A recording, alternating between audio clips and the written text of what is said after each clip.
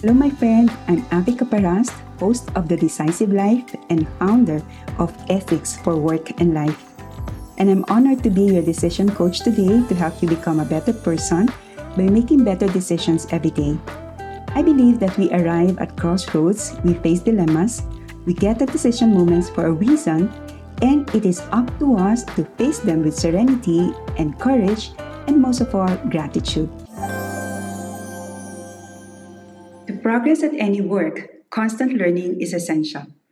Being a diplomat demands forever learning as you need to study the country where you will officially represent your own country. Even if you are called back to your home country and stay and work in the same department that you left, you need to learn the systems and the processes and updates during your absence. Ambassador Milita Sta Maria-Thomeczek has been in international relations for the past 27 years. She had three assignments abroad: Berlin and Bonn in Germany, and New York in the United States. She will share with us her experiences and strategies in constant learning. Hello, Millie. Hello, good morning. Well, I have met Ambassador Millie back in 2006, and she was then the Deputy Consul General.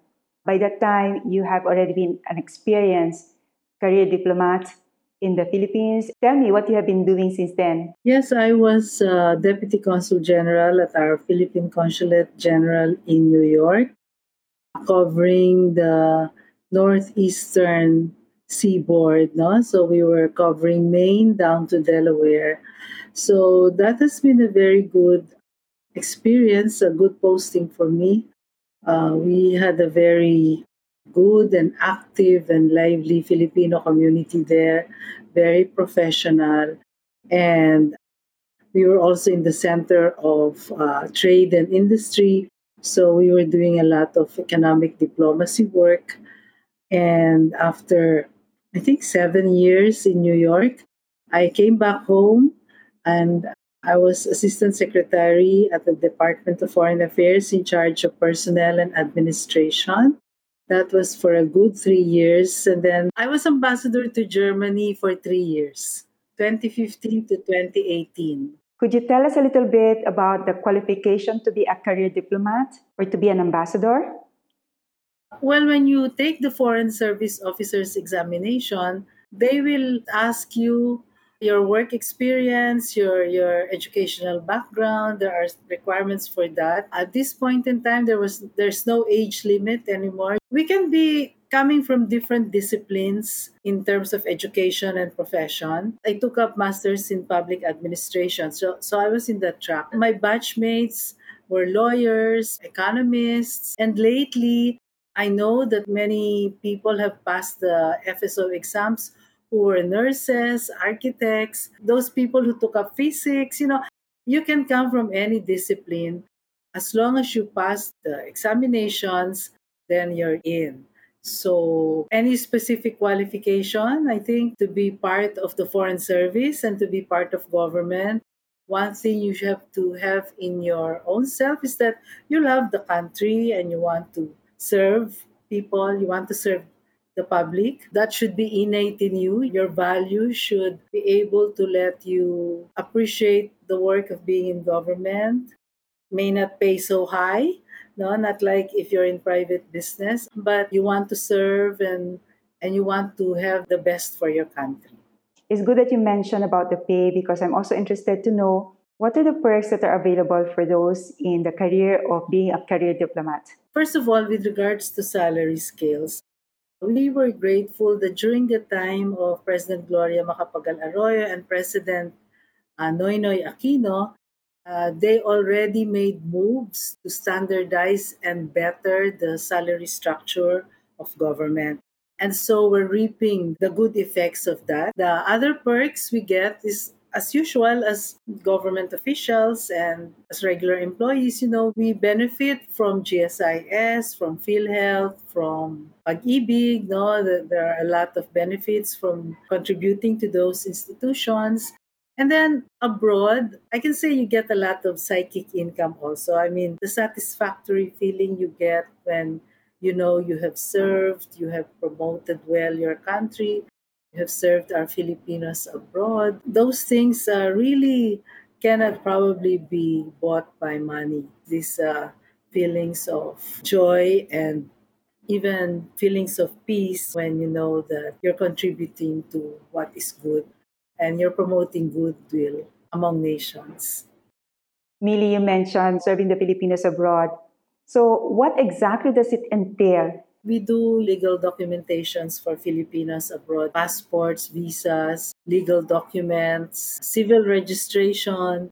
We do all those things. But part of our work is really to look after the welfare of Filipinos abroad. In New York, New Jersey, I think I was able to do jail visitation of our Filipinos in jail, seeing to it that their rights are respected. We tried to see to it that their terms are followed and they are well treated. Actually, when I visited a jail in New Jersey, I think I was also kind of very much impressed. The prisons had good libraries where the prisoners can go. They had air condition. Their places were clean. They had steak for their meals. They were being served good food. They had all the little privileges in prison. And I said, this is really very ideal for prisoners to still feel that they can do something, that they are still useful, that they can still develop themselves, read books, stay abreast with what's happening in the world, things like that. So those were, I think, pleasant experiences for jail visitation for me. Our Filipinos abroad in America, at least in the East Coast, they're very professional. Our Filipinos there are doctors, nurses, engineers, teachers. They earn a lot of respect in the community. In Europe, we have a different profile of Filipinos, many housewives. They are also in the service sector. So we have different profiles of Filipinos in different places abroad, and you just have to reach out to them and adapt to their ways and get to know them, and it's very rewarding to know them. So, it seems to me that to be an ambassador or a career diplomat is a life of constant learning because you're assigned to another country and then you come back. So, how have you been learning? What are your strategies? What has been the easiest or the hardest part of learning? As ambassadors, we were the official representatives of the Philippines in the host country. I will speak in the past tense because, I'm speaking from my experience. We were working for the general interests of the Philippines abroad. So that's our real mandate. And so to be able to do that, we were working on four pillars of public diplomacy and we can say foreign policy pillars of the Philippines. This was during the time of President Noynoy Aquino, President Gloria Macapagal Arroyo. My secretary then during President Noynoy was Secretary Albert de Rosario. So we were working on the following pillars. Number one, national and political interests. Number two, we were going to do a lot of economic diplomacy work for the country in our host countries because at the end of the day, we really want to help the Philippines grow economically and give jobs to our people here. And then we were going to look after the welfare of Filipinos abroad. And then a fourth late addition to the pillars we were working on was cultural diplomacy. We believe that culture is also a tool for national development. So given these four pillars, we really had to be in a constant learning process. So you had to know what was happening, you had to have updates, you had to be in contact with Manila for talking points, you had to be getting briefings from Manila all the time. You had to find ways to be imaginative and create projects that will really promote these four pillars. And for me, my sources were really my own experiences, my own networking with other people, and also a constant interest to learn and learn and learn, to study, to read, to watch what's happening in the news. So you really have to be very much updated. For example, I thought I could maybe relax on this weekend, but I had to do a speaking engagement somewhere. Then you have to study then, no? You have to look at statistics, financial data, and updated reports. So hindi ka rin nagpapahinga. aral ka ng aral. That was a mindset and an attitude I got to appreciate also. Constant learning, an attitude of acceptance, understanding, open to new learnings. You also have to be in a mode of humility, no? You have to be humble enough to accept things and to learn new things. We do not know everything in the world, and we had made a lot of mistakes in the past, and we have to learn from those mistakes.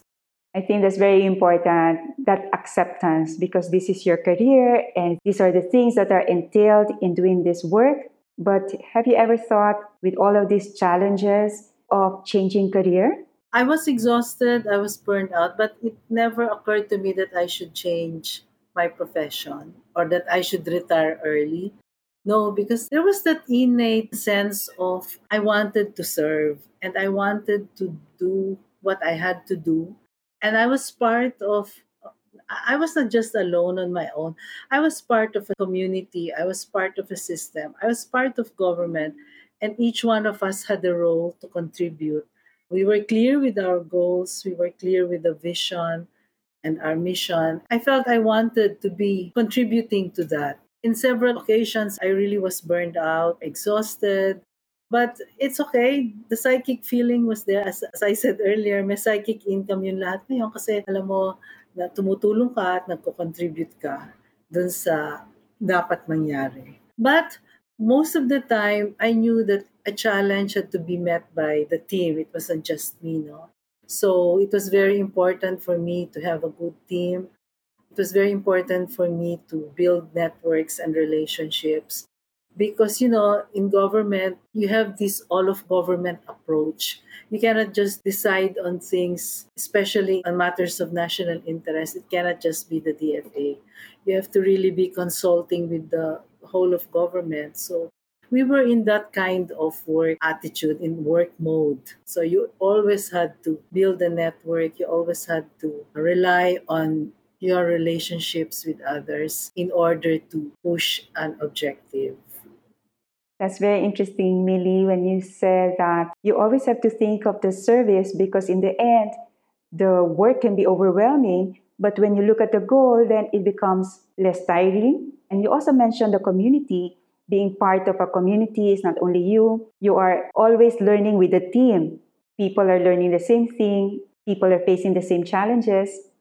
Yes, that's important for diplomats, to really have a good network for establishing goodwill on behalf of our country. We want to sell the country in a way, sabi nga nila, we're the number one salesperson of the Philippines abroad when we are there. And then we also want to serve our people, our Filipinos who are there. So it's very important. I'll give you an example. In a powerful country like Germany, where all countries are represented, all the powers are there, US, Japan, everybody, and most of the diplomats speak German, So we in ASEAN, we found out that we had at the time better leverage when we came forth as ASEAN. So when we were coming forth as a group, we had more leverage. We could get more meetings done. We could meet high officials of government better rather than them coming to us or we going to them individually.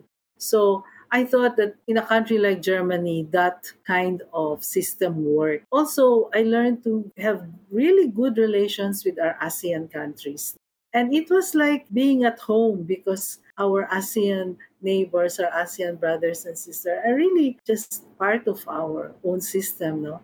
At the time, I also developed a very good relation with the Taiwan representation in Berlin. So I thought that was also some kind of reaching out to a country which had always been isolated before. But looking at the international developments now, the United States behind Taiwan and all that, you cannot really be on your own or isolated. Eventually, you have to really reach out and establish the goodwill. And for the Philippines, I think we always have that goal of establishing goodwill to all our neighbors.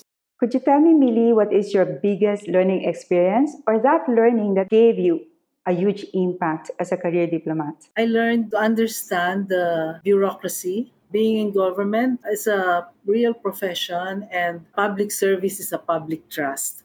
In government, we always have issues of corruption and things like that. So you know where you should stand. And for me, that was a very good learning experience. Not many know that government employees have a code of ethics. And if only we follow that, because once we start hearing of all of these issues against government, you just really have to contribute to making government work.